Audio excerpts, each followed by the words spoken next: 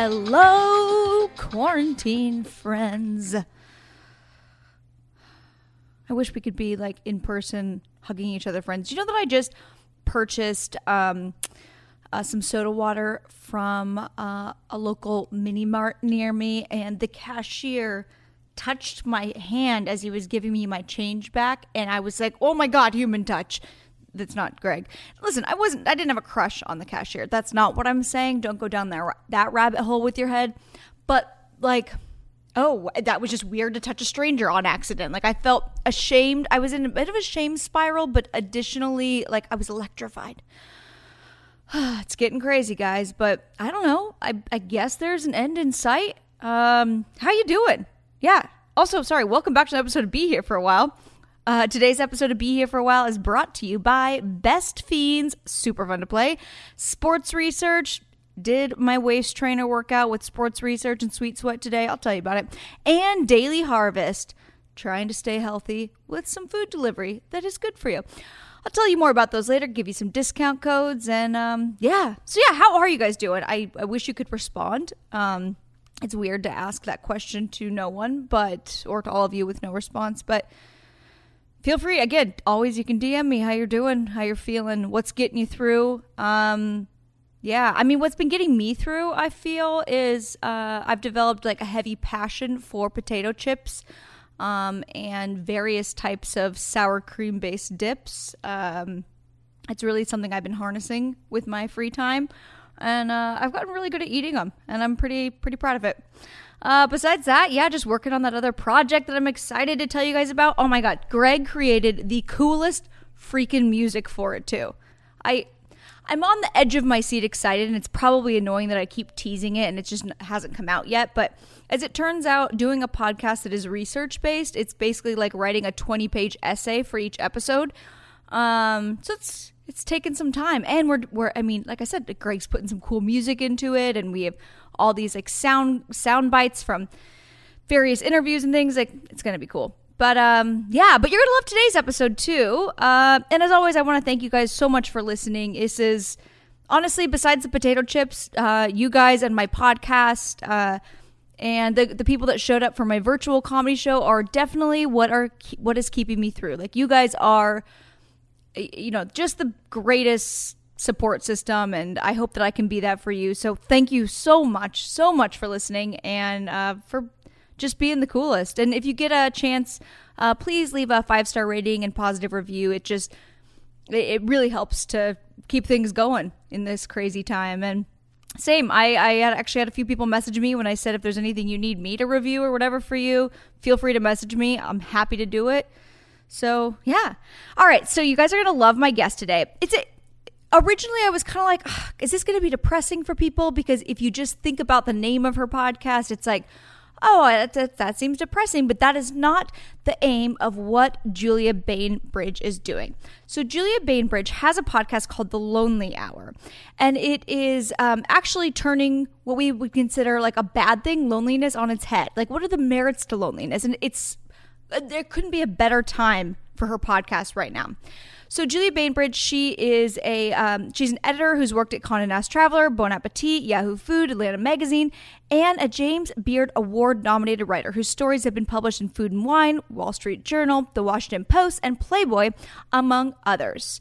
She basically spent an entire career writing about how people gather, so restaurants and gathering, and then way before even the coronavirus hit, she started thinking about, it's like years before, what is the opposite of when people gather? It is loneliness. It is being alone. It is the internet, time right now where, so many people work from home and they just connect with people online, and the need to just keep striving for success as opposed to connecting with people. So she just takes a deep dive into her podcast, and we're going to talk a ton about that, which is really cool. We're going to talk about her career in, I'm super jealous of her career as a food writer and being able to go to restaurants all the time. That's another passion of mine.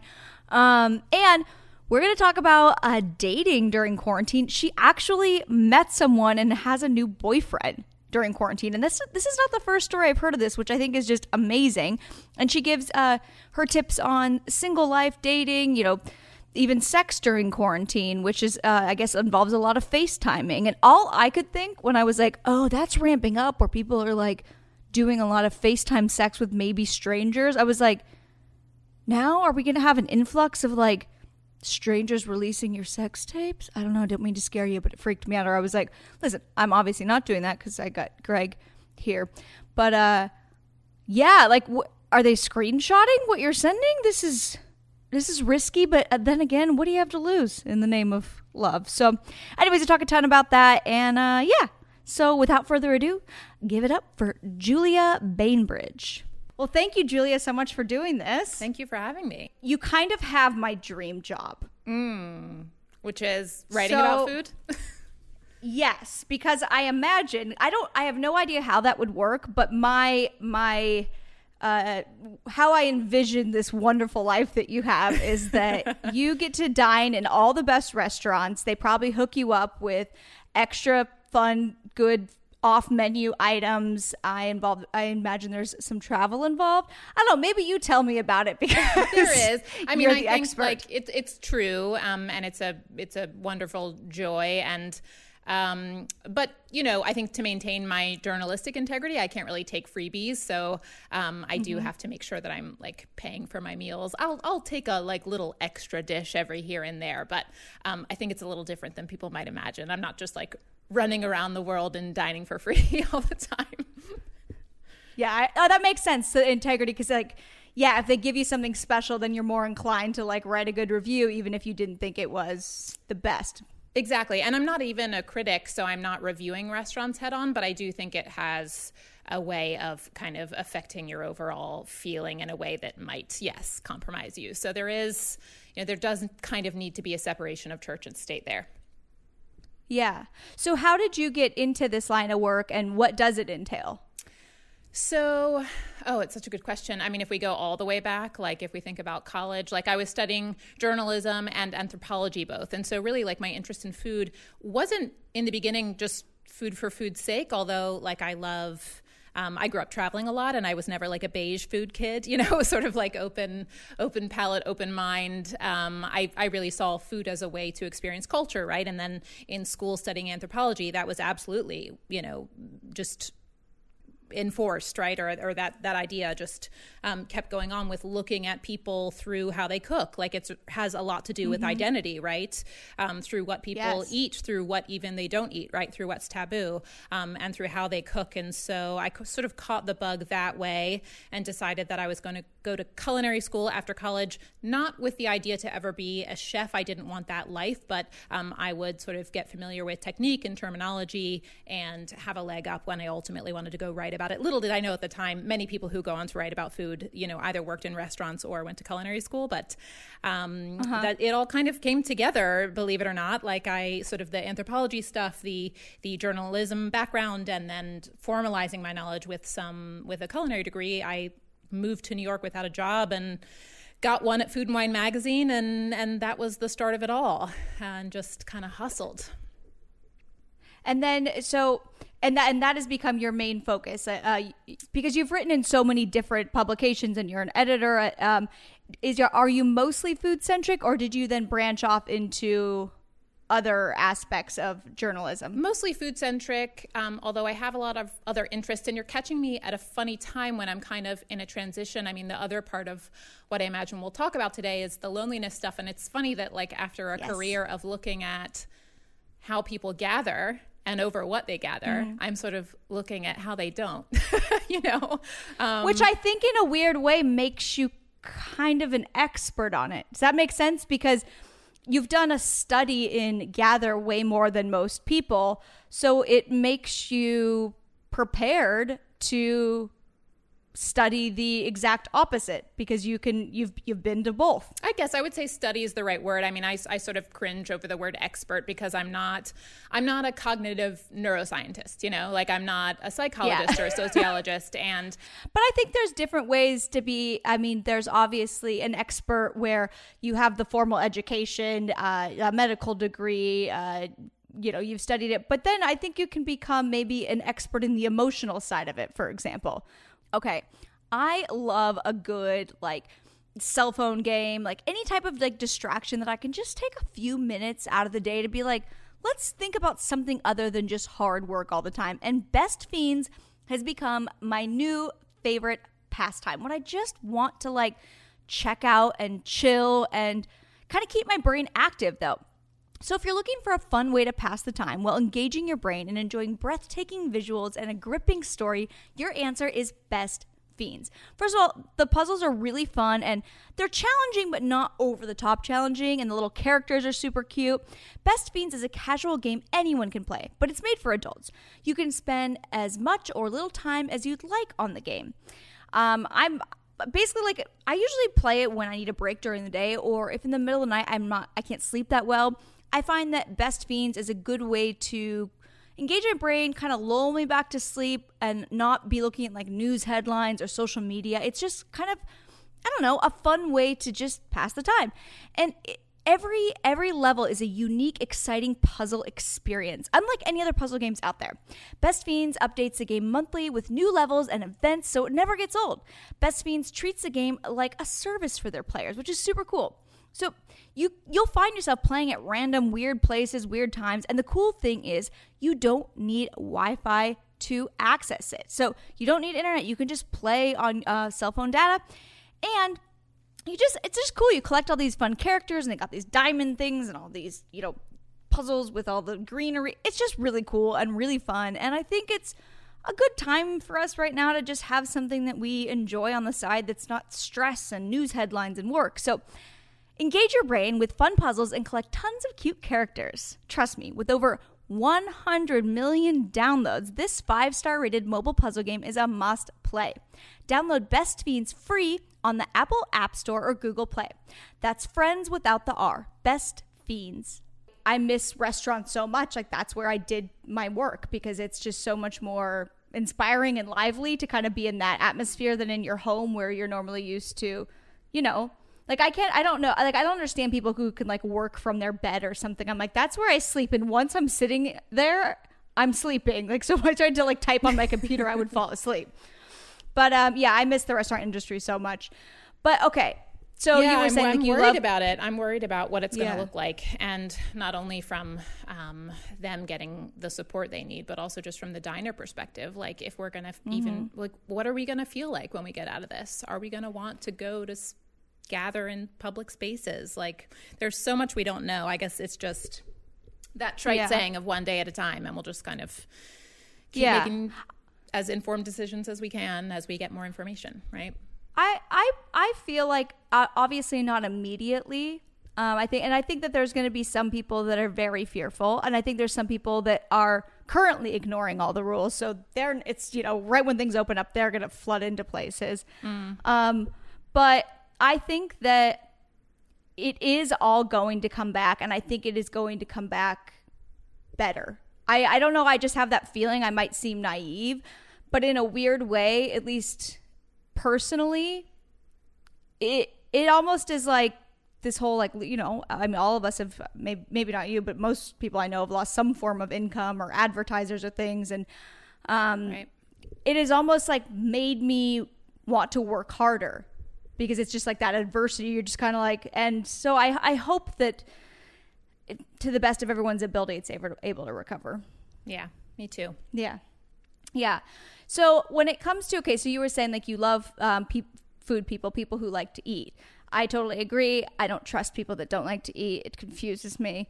I wish I could say I've been doing all sorts of cooking projects like it sounds like you have during this time. I feel like I have been quite busy and kind of focusing on the loneliness side of my work. So I do feel like a bad food person. Like, I have not been making sourdough.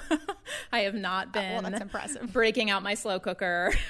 Yeah. I've not been doing the projects that it seems like a lot of my sort of fellow food writers have been doing. So I feel a little sheepish about that. But have you like gotten into anything? Like, oh yeah, absolutely. I mean, yes, I'm getting a little tired of it now, but I was going to ask you, and this is a kind of a vain question, but I think I think a lot of women will wonder, because a lot of people will message me like, well, I'm not thin technically, but I'm not overweight for what it appear, like how much it appears that I eat or love food. Was that ever a fear of yours that like, well, getting into this business, I'm gonna have to be eating? And because a lot of women would be, they don't really like to eat very much, and they like to really be like, I can't have fat in things, and I can't have gluten, or I can't have whatever. Was that a fear of yours at all going into this industry, that you wouldn't be able to maintain a weight that you wanted? Or no, I feel so lucky in that sense. Like I am just someone, and I'm not, I don't have little bird bones and I'm super skinny either, but I am just not someone who carries body issues. And it really wasn't until college that I realized how unusual that was. I guess high school too. I mean, I did go to an all-girls school, but a lot of us were athletes. And so it was important to be strong and powerful. And I saw a little bit. I mean, I did know some girls who took diet pills or whatnot, but it wasn't really until college that I realized how much so many women struggle. And I feel so lucky that for whatever reason I don't have that chip, and that it has nothing to do with actually how I look. It has to do with, I don't know, the house in which I grew up. I'm the youngest of 4 and they're all boys. I don't know if that has something to do with it. I don't know if it has something to do with, I just have parents who aren't so focused on appearances. Like I didn't even really know until later in life that women dyed their hair to cover up grays. Like that was not a thing in my household. And so no, I didn't really have that. And I feel so what a fluke, but I feel very lucky for it. Yeah.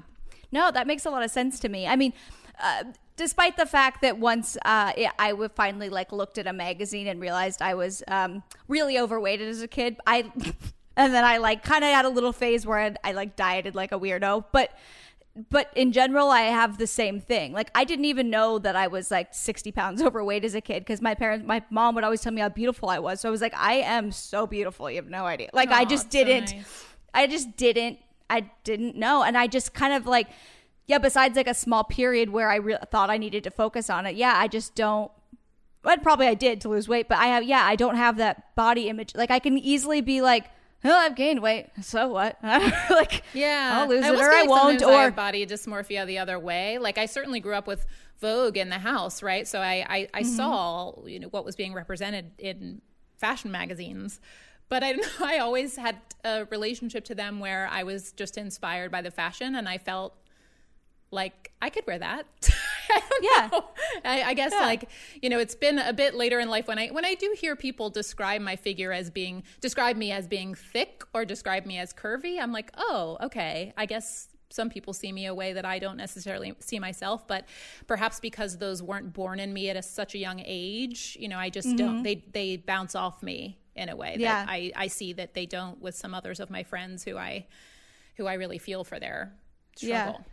I think it has a lot to do with the way you were raised. Like I would, if I ever am blessed enough to have kids, I will take a page out of my parents' book and not talk about my own weight in front of them, and not even, and instead of it, like if I do see my kid maybe being unhealthy or gaining weight, just encourage them to get into a sport. Don't shame them for, like I just feel like it has a lot to do with the way your parents had issues around that type of thing, I think. Yeah, it trickles down. I definitely think you're right about that. And any of the girls in high school who I saw carry those issues, they had received them for sure. Yeah.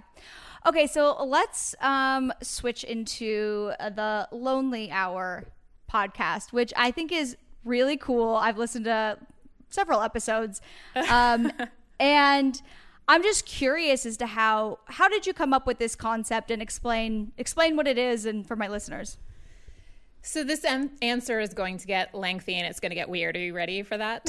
No, the weirder the better, please. Okay. I mean, I guess in general, for your listeners who don't know it, The Lonely Hour is a podcast about loneliness, but it's not a bummer. It's sort of the cocktail party version of how I describe it. I mean, it also explores all corners of aloneness, really. Loneliness, solitude, solitude, which has kind of a positive bent, but I put lonely in the title because I think that's the thing around which there's this taboo, and I kind of wanted to destigmatize that. But the reason why I got into it, I mean, some things had been knocking around in my brain for a while, right? Like looking at modern life, you know, urbanization, declining birth rate, high divorce rates, like the replacement of the traditional multi-generational family with a nuclear family. Some historians will say that loneliness really didn't exist before the 19th century, at least not in a chronic form. And before then, daily living involved this intricate web of interdependence. So I was just like looking at those changes and then looking at my own life and the lives of those around me, like more and more people joining this new economy of freelancers and gig workers, right? Like you and I both work from home. We don't go in and interact with people in an office. We like belong to very little, right? Like union and church and club memberships have declined. More and more people are living alone than ever before in human history. We don't have many strong social supports in this country. Like the internet can't be our only social safety net. So I guess I was looking at all that, and that's not exactly how I approached the show, but the further I think about all this, I see how many things are actually connected to loneliness that aren't head on about loneliness, right? Like how we idealize individualism and independence. And honestly, like because capitalism, like, you know, I mean, these are the drivers of large scale loneliness and exceptionalism too. Like in this country with its focus on improvement and forward motion, like many of us have this impression that we need to be extraordinary and we work to prove our worth to others and to ourselves, and we're never really satisfied. And that's agony, and it often leads to mental unwellness. But like, what if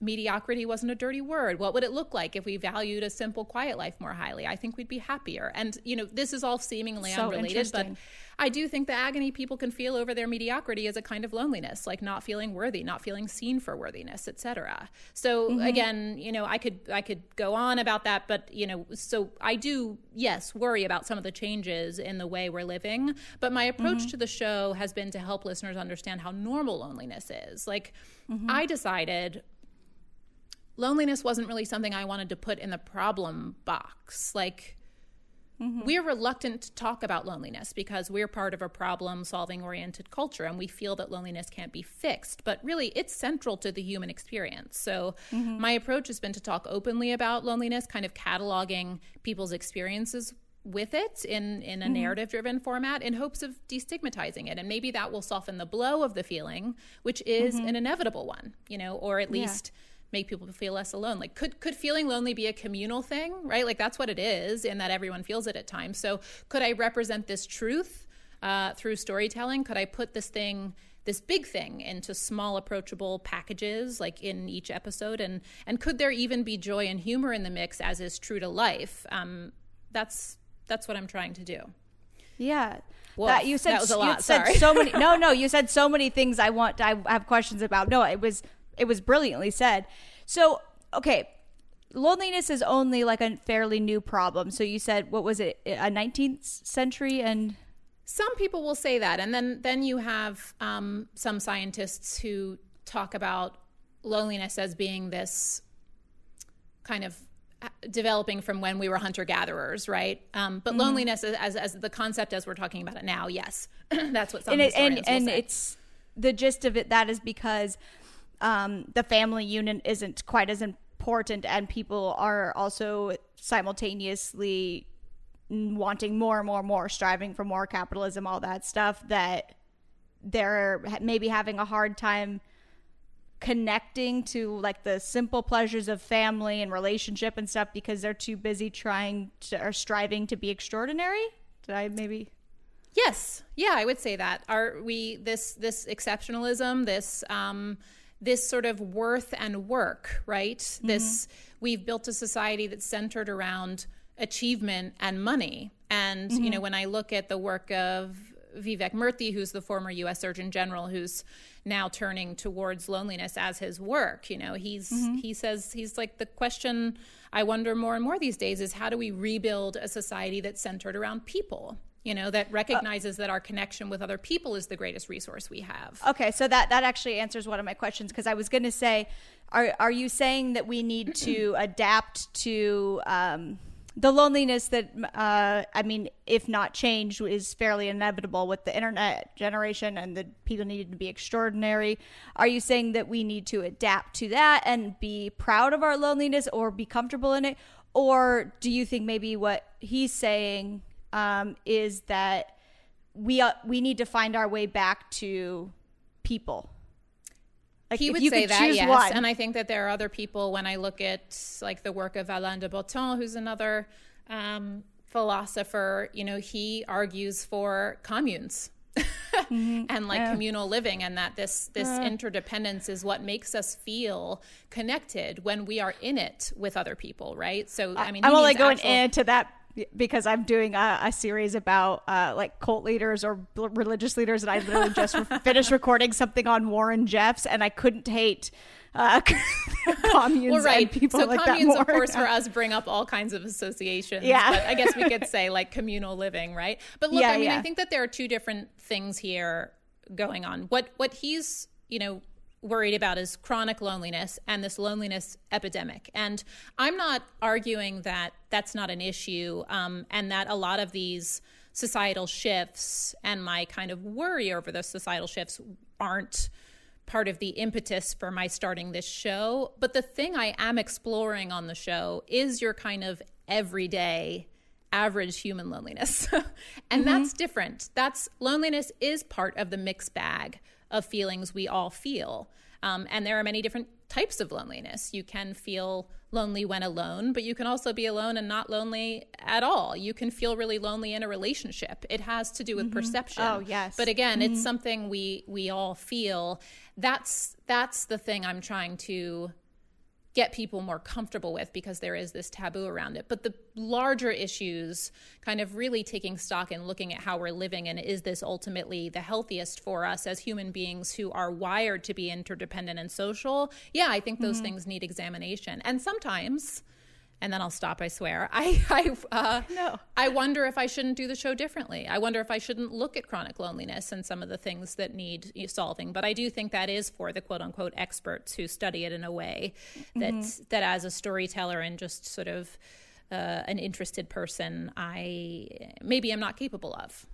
I'm doing something a little different. But again, I'm sort of awash in all these thoughts, I guess. Guys, I am not kidding. I am seeing real results with Sports Research Sweet Sweat and Waist Trimmer. I've told you guys about it before, but I've really been ramping up my at-home workouts during quarantine, and every single time I'm wearing my Sweet Sweat. I'll explain what that is later, and the Waist Trimmer. And my stomach looks different because that's what I'm really targeting with it. So let me tell you a little bit about Sweet Sweat. So you already know Sports Research from their award-winning collagen peptides, which can strengthen your nails, make your hair shinier, thicker, improve your skin. At least I had those results. But their product, Sweet Sweat, it's changed my workout routine. So many of you are already making exercise a priority, and Sweet Sweat helps take your workout to the next level by targeting slow to respond areas. So for me, that is like my stomach. And so Sweet Sweat may help increase sweating during exercise, giving you your best workout yet.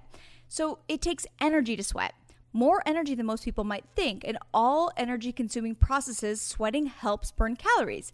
And it might sound intimidating, but Sweet Sweat is really simple.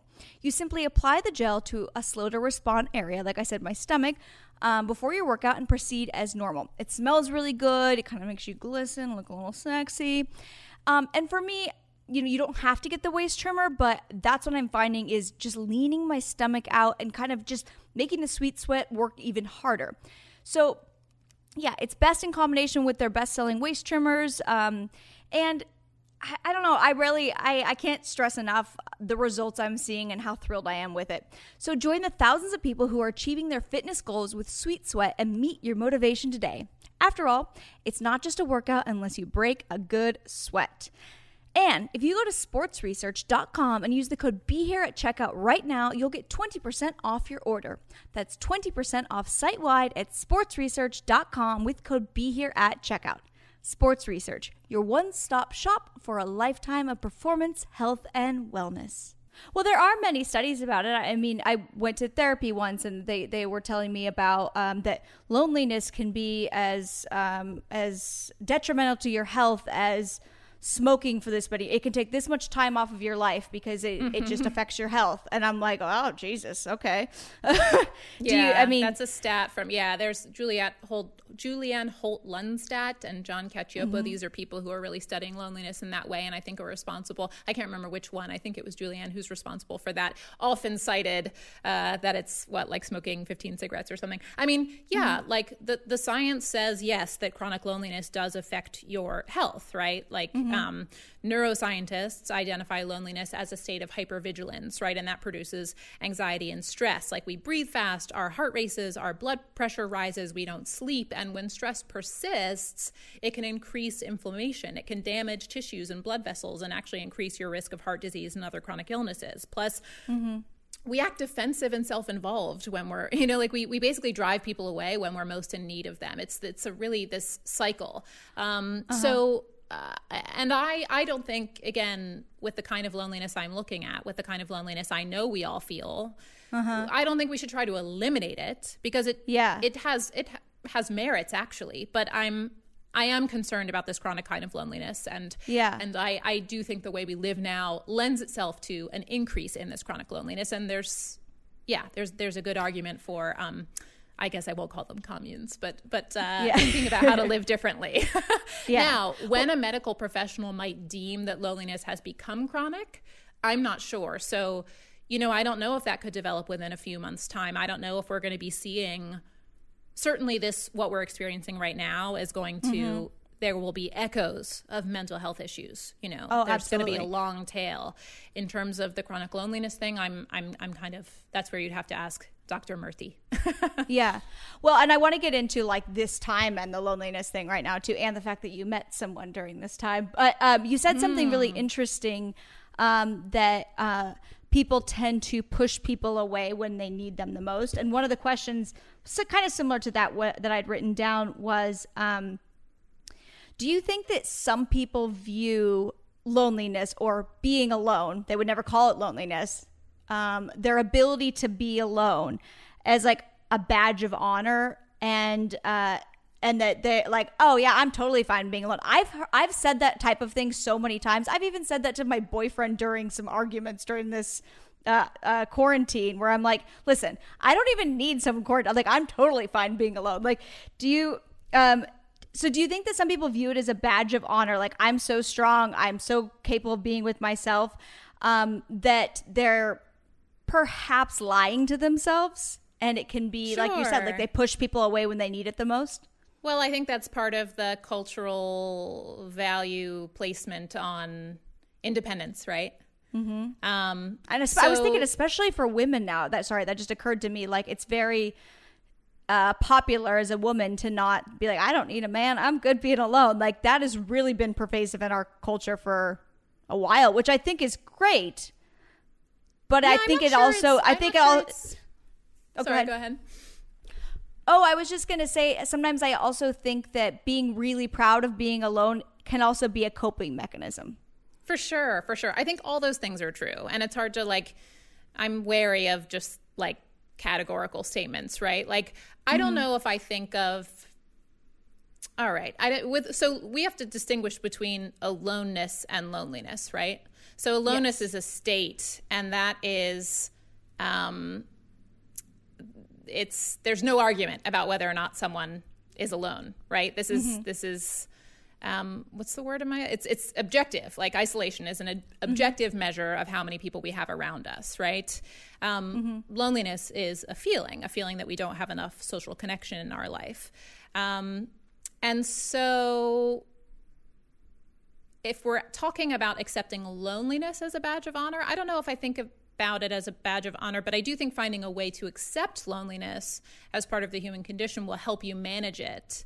And I do think when it comes to aloneness, reaching a point where you can be at home with yourself is, yes, I think that's a goal, right? Because that will happen in life inevitably. So again, we're hardwired to be social. I'm not saying that we should isolate when we don't have to, but acceptance is a powerful thing. And it's interesting about women.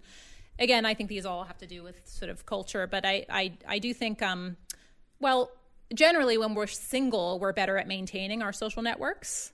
Like I know in Rebecca Traister's book, All the Single Ladies, she says she saw more people every day when she was single than she does as a married person. And that has, it's just because there's only so much time in the day, right? But like, so if you're devoting time to a relationship, you just have less time to devote to other things. So, but this is apparently especially true for women. Like studies show that when women live alone, they invest in their hobbies and maintain friendships, and they're building connections with other people more effectively than men do. Oh, that's cool. Yeah. But yeah, I don't know. Did I answer your question? I don't know. I don't know. I think I understand why people would, why you did that with your boyfriend. Because again, I think that we value like independence, and there's pride in that. But and I think it's maybe very we could, okay like, let those walls come down a little and just realize that we are, we're best when we are interdependent as we're meant to be. Yeah. But yeah, and I think you're right. I guess maybe I think that a lot of people, maybe when they're saying stuff like that, it's that like, I'm not going to fall apart if I'm alone. I'll be just fine. But yeah, are you happier around other people? Of course. And I imagine that many people are feeling that during this time. So tell me how you've been approaching your podcast during this isolation. I think it was after quarantine. It might have been a very recent one of yours, actually, where you're walking around the streets. You're actually recording when you're... Yeah, that was which I thought was really interesting. No, I thought that was really... Because you live in New York, right? Yes. I've also been kind of dying to know what it feels like to be in that city during this time. Like, while LA is a big city, it's very spread out, obviously. And so you're not constantly passing people, and, so I thought that was interesting. But how are you approaching your podcast? I feel so disconnected from the rest of New York. I mean, normally when this is definitely a city where we live life on the streets and we're always bumping into one another, that's part of the magic of it. And I feel so disconnected in my one neighborhood in Brooklyn. I have, friends on the Upper East Side, and I just feel like I don't know what their lives are looking like right now, when normally I'm just zipping all over the place, right? So it's strange. I will say I live right by the BQE, and for like 20-minute periods of time, I'll forget all of this is happening, and then an ambulance goes by. And it's definitely stressful. I guess the way I've been dealing with kind of life right now is just putting my head down and one day at a time, and just like we all are, right? Like, I'm trying to stay informed, but also not overconsume news, and just sort of do what I can to not spiral. But and what are your thoughts on your podcast and like loneliness during this time? Because you started your podcast way before this happened, but it just seems like this is kind of the podcast everyone needs right now. Right. I mean, I even started the podcast a year before Vivek Murthy used the word epidemic. I started it 2 years before the Cigna report came out about that. Right. Like, so, and I don't know, it's strange. I hadn't really made anything by the first week or two. But I feel so lucky that I have listeners who are really devoted, and they were like, knock, knock, where are you? We need you right now. And I really wanted to serve them and soothe them. But I was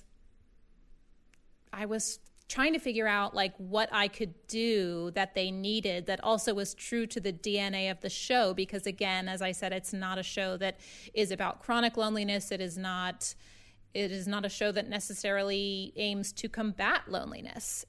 But what we're facing right now is definitely people have a need, right? So are you wanting to normalize loneliness in the way of like, hey, you're not alone in your loneliness. Like, everyone feels this way. Absolutely. Yeah. That's the whole point, and I feel like that way, each episode, one guest owns an episode. And that's kind of your story. And it's not even always so head on about loneliness, but it's about some journey of being alone. And we're on that journey with you. I mean, I do a 2-hour interview and like hack it up into 20 minutes, and I build an arc. It really is a narrative driven show. It's not an interview style show, but and so I was just trying to figure out like what I could do that's correct. And what I ultimately decided is I would kind of break from format, and my first episode that would kick off a series really would be kind of built like a magazine where there are different features, and I would interview people, you know, starting with a psychologist who specializes in anxiety, and really, you know, I had a friend come on who has a book podcast who recommended some books. I just talked to various experts and try to deliver some real information that people can use, that listeners could use to like help them during this time. And then the rest of the episodes are truer to the DNA of the show in that they are diaries, they are stories of individuals, and in this particular time, it's in times of isolation. So it's funny too, like I also didn't feel, I went to people I know to be the guests on these 5 diary episodes because I really don't feel comfortable asking people I don't know to give of their time right now. I also would love to be representing, you know, as a journalist, I would love to be representing like a truly wide array of people and stories. You know, I would love to represent a chef and someone in the restaurant industry. I would love to know what it's like for someone below the poverty line, living below the poverty line right now, right? But I just cannot ask those people to give of their time right now, right? They're in such distress. So, you know, all the people who could help them to talk about it, though. Honestly, it could. You never know. Yeah, but I just, the way I did it is I went to people who have the privilege of being at home and safe and have the time to do these diaries. And I just asked them to start recording tape, and they recorded a lot, and certain themes would come up. When I'm really busy, I barely have time to think about what to eat.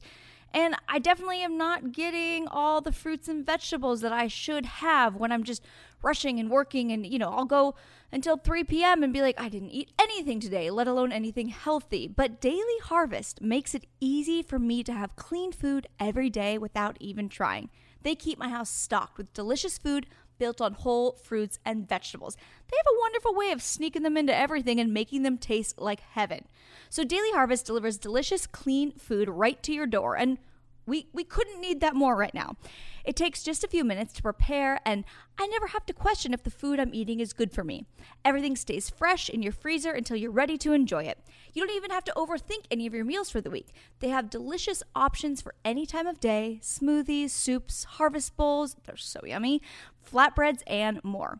Daily Harvest never uses preservatives, added sugar, or artificial ingredients. They work directly with farms, and they freeze organic fruits and vegetables at peak ripeness to lock in nutrients and taste. I personally love their cauliflower pesto bowl. I threw a little egg on top. It was delicious. Daily Harvest is also committed to minimizing their environmental impact. They're in the process of transitioning to 100% compostable, recyclable packaging, and over 50% of the way already. They're on their way there. So go to dailyharvest.com and enter promo code BEHERE to get $25 off your first box. That's promo code BEHERE for $25 off your first box at dailyharvest.com. That's dailyharvest.com, promo code BEHERE for $25 off. Let's stay healthy together. Well, you have an interesting story from isolation. So I want to ask you, before we go into your story of how you met someone, and I know you don't like to maybe sound like an expert or give advice, but I am just curious, since you have met someone during this time, do you have any advice for my listeners on sex and single life during isolation? What is your, and dating? Like, how is... Oh, I mean, now is the time to experiment. I mean, what do we have to lose right now, honestly? Yeah. You know, like, I just feel like, also, I think that like people, the internet is looking kinder right now. People are kinder right now. Like, there's a lot of compassion going on. I just think that now's a time to get a little vulnerable and maybe experiment with something you haven't before. I really do believe that. Yeah. Yeah. And I mean, look, like, everyone's horny as hell as well. You know, so like, I think also, like, I don't know. I mean, I am someone with very little shame about sex and sort of my needs and wants. But so it's hard to just like encourage someone to try phone sex or FaceTime sex or something if you have if you're more demure. But again, I would say, you know, now's the time to experiment. We don't have touch, right? Like, and Yeah, like that's something I think about. It's hard. Like there's no stand-in for face-to-face interaction, and like touch is a human need. Like not only is that one of the ways in which we receive confirmation of someone's positive feeling for us, but also even with platonic relationships, like touch and being close triggers part of the brain and releases oxytocin, and hugging reduces levels of stress hormones and ultimately helps us fight infection. Even like how odd that the thing that normally keeps us fit is the thing that could hurt us right now, you know, like we're biologically programmed to need touch and we can't have that. So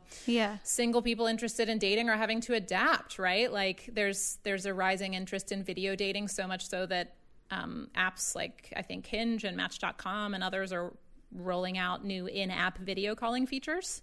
So I kind of wonder, like, this is less advice and more just my pontificating, but like, what will we learn in this time? What might we improve upon about the way we date, and what doors might we open now? Well, I've been thinking a lot of guys have been having to maybe court girls longer and have long conversations because they can't just meet up in a bar. So I think that's a good benefit. I think we might be laying the foundation for like truer connection. I mean, even I'm just thinking about how like casual I've been with my body in the past, and the way in which I've looked at touch before, even looked at sex. I mean, I think I've even used the terms like service me or getting serviced when I'm like thinking about sex as part of like, I haven't said that to someone, but just like when I've been giggling about it to a friend, just thinking about sex as like maintenance and health upkeep. And it's like, I don't think I'll view it that way right now. Yeah. I know. So how did you meet someone during this time? How did that go down? So, okay, how do I even tell this story? It's hard to when I'm in the middle of it. And it's sort of, yeah. So, okay, this person I have not met, which makes me feel crazy to say out loud. Like I'm a 37-year-old grown woman, but I don't think you're alone in that. I know a lot of people that have started dating people during this. Yeah, that comforts me to hear, and I also have been hearing the same thing once I myself get vulnerable enough to share this. So this is a big thing I'm doing on your show today, is talking about it publicly, which big reveal. Big no. All right. This person, we followed each other on Instagram. We are in related industries. We have mutual friends. So there was a lot of reasons to like feel connected already. So we have not actually met in person, but like we know what each other are working with. We find each other attractive. And he used to live not in New York and was on his way to moving in New York. He'd made a certain amount of success in his city and kind of wanted to come to this place to step up his game. Yes, he is in the restaurant world. And let's see, in between his time there and moving here, he had saved up enough money to go to Europe and do some dining, like dine at Noma, dine at some of the iconic places just for his own education, right, as a cook and food lover.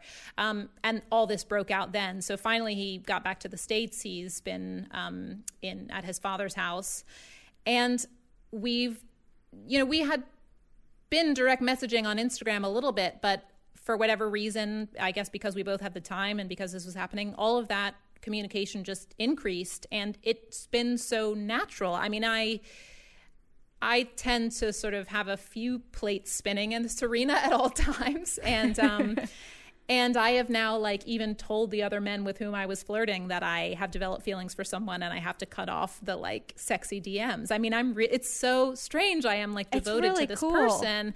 It is cool, and I have to say, like, I kind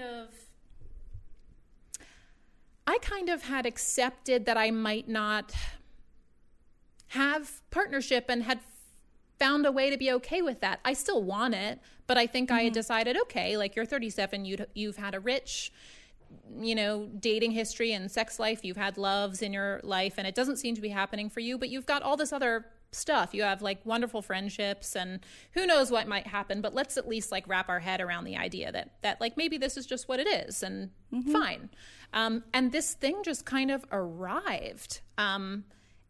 It has been so natural and so and maybe this is part of why some people are building deeper connections in this time when there's kind of no room for games. I don't know. We're kind of down to the bone right now, you know? And I think we've just been able to get to know each other intensely, also in a way that we wouldn't have if we weren't in this bubble, right? Like I would be working, he would be working. Like we've had this time to talk morning, noon, and night and hear different tones in each other's voices and all these things that just would not happen in any other universe. So this has accelerated so quickly in a way it only could have now. And I have to say, you know, one, hearing you say you've heard that happen for other people is comforting, but it has, I don't know, it has these tentacles of sort of like beauty and connection, because I sort of sheepishly told my best friend about this, right? Like, I mean, I think I'm falling for this man, you know, and I told her this and I was embarrassed about it. And she said, you know, hey, like non-pandemic dating life, like overly curated, overly conscious profiles, algorithms, swiping, not to mention like going places alone with strangers, that's far more strange than anything you've described with this man. I was actually thinking that when you were talking about people like, you know, FaceTime sex or whatever, I was like, as much as that seems very vulnerable, that's actually more safe than like a one night stand or hooking up with someone after the first or second date. You don't know that person really, like to be alone in a room with them. Like it's actually frankly a little safer. Totally. Yeah, no, I as I said before, I definitely cringe over how casual I've been with my body in the past. But like, yeah, we go to great lengths for the chance at real connection. And, you know, I had called it crazy when I described it to her. Probably that was a defense mechanism in the same way that you say, people say like, I'm fine with being alone, right? I was like, well, this is crazy. And she said, I think it would be crazy like to discount what you found. Like it's nice to see when things just happen in an unexpected and disarming way. And this, you know, another friend brought up the concept of joy foreboding, which Brene Brown writes about in The Power of Vulnerability. The idea is that submitting to joy is like a radically dangerous act because of the overwhelming fear that nothing good lasts, right? So we like rehearse for tragedy and disappointment to desensitize ourselves to the inevitability of pain. And I feel like I'm going to cry even telling you this, but like, you know, she said she could feel the tension between my desire to experience joy and share it with her and the kind of protective calculation of my joy foreboding. And somewhere in the mix, perhaps I didn't want to risk looking foolish in the future, right? Or having to walk back the intensity of my feelings should this thing with him not work out in the quote unquote real world. And she did the most generous thing. She said, you know, the love of friendship as I offer it means that candid and complete feeling is welcomed and celebrated. And I will not measure you against the things you said and shared at your most vulnerable. You are safe with me to be fully in your joy. Oh my God, I absolutely love that. I know. And I just think this all has brought out, I don't want to, you know, I think the reason I'm reluctant to talk about it is sure a little bit of the like fear of it not working out or maybe like the some kind of embarrassment, but also because I'm aware that a lot of people, we're all going through something together. We're all in the same storm, but we are in different boats. And a lot of people are just in massive distress right now. And here I am falling in love. And I think there's a little guilt over it. Yeah. And I don't think you need to feel guilty for that. Well, thanks for that. But I guess like it has brought out beautiful, people would want you to be happy. Yeah. I mean, I guess, yeah, I just think. And I think there's no shame in the embarrassment of sorry, I didn't mean to interrupt you. No, go ahead, please. Go ahead. Yeah. I was going to say, I don't think that there's any reason to feel embarrassed if it doesn't work out. I was actually just talking to my friend Sheena about this other day on my podcast, and she's 34. Sheena? I know. Yeah. She's 34. She's been divorced. That's so funny. And she, you know, she gets made fun of for like having so many guys she dates and thinking that this guy's going to be the one and whatever. And I was like, Sheena, and she was actually saying that she's not embarrassed about it. I was like, yeah, you shouldn't be. I was like, I used to kind of get embarrassed about that, but now it's almost comical. I don't know how many boyfriends I've brought home for Christmas. My niece and nephew, who are like 12 and 14 right now, they must be so confused. Like, so wait, which one is Aunt Rachel's husband? Like, because it's like, I keep thinking this guy's going to be the one. And then it doesn't work out. And it's almost like, well, who the hell cares if it doesn't work out? Like, it would suck if the relationship I'm in now, we've only been dating for like close to a year. That would suck. But I have been through far worse with and also I've endured many breakups. Like, it doesn't mean that you should be embarrassed to try something new or date someone and to talk about it with your friends and be vulnerable about it, because in the off chance that it doesn't work out, then you have to be like, oh yeah, that one didn't work out. That doesn't mean there's something wrong with you. It just means it didn't work out. Yeah, no, I think you're right. And I just think it's heightened because like we haven't actually been with each other in person, and it's all happened so fast because of the situation we're in, right? So yeah, just feels a little, feels like a lot. But look, yeah, I mean, I guess when I think like, how can I trust this? How can I know? There isn't a way. Like all you can do is live through it. And sure, maybe I can make choices about how I want to minimize the risk or explore the risk, but maybe falling in love is always like this. Maybe it always feels a little unsafe. Absolutely. I think being in love is unsafe the entire time too, but it's in a weird way so I was also having a conversation with my boyfriend the other day, because I'm 3 years older than him. I'm 34, he's 31. And I just wanted to make sure we were on the same page. And as much as he says that he is, in terms of like, I just think it's an age difference thing. And I believe him that he is, but at the same time, I'm trusting that if I stay with him for, let's say, 3 years and then it doesn't work out and he, is like not ready for kids or something, or that's very scary to be like, well, I just put myself on a later timeline. Like, right. I think being in love is also scary, and taking that risk that, you hope it works out and you hope it doesn't screw up the plans you had in your head. Yeah, it's all we can do. Also, I gotta say, I think Scheana, like, talking about freezing her eggs and bringing all these issues to the fore on the show this season is pretty baller. Mm-hmm. I've been impressed with Scheana. I love it. I'm like so irritated that people make fun of her. I'm like, why would you make fun of someone for one of the most vulnerable parts about their life? Like, that's scary and sad that she's having a hard time with it. Like, why are you making fun of her that she talks about it too much? Like, that's just mean, frankly. And she's just being honest about what she wants. Yeah, absolutely. Yep. Okay, well, I have taken so much of your time. I'm so sorry. I thought it was going to be like 30, but it's been so much fun. And I'm so happy for you that you met someone. And I think you should be really excited about it. And yeah, I am. It really does feel like drug level good. Oh, that's amazing. Well, tell everyone where they can find your podcast and your social media and, anything you're writing right now. Oh, yes. Well, I'm writing about the Corona boyfriend. So I do also write about all feelings. But thelonelyhour.com is where you can find, I'm pretty much on any podcatcher you use, but thelonelyhour.com will be like your central place to find all the links and whatnot. And Instagram for that is @lonelypodcast, or my personal is @Julia Bainbridge. And there's all sorts of stuff going on there: loneliness, connectivity, food, drinking, and some dancing. I love it. Well, thank you. Now I got to follow you and watch the dancing.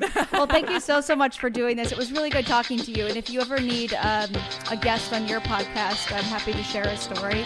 Lovely. Okay, good. Thank you.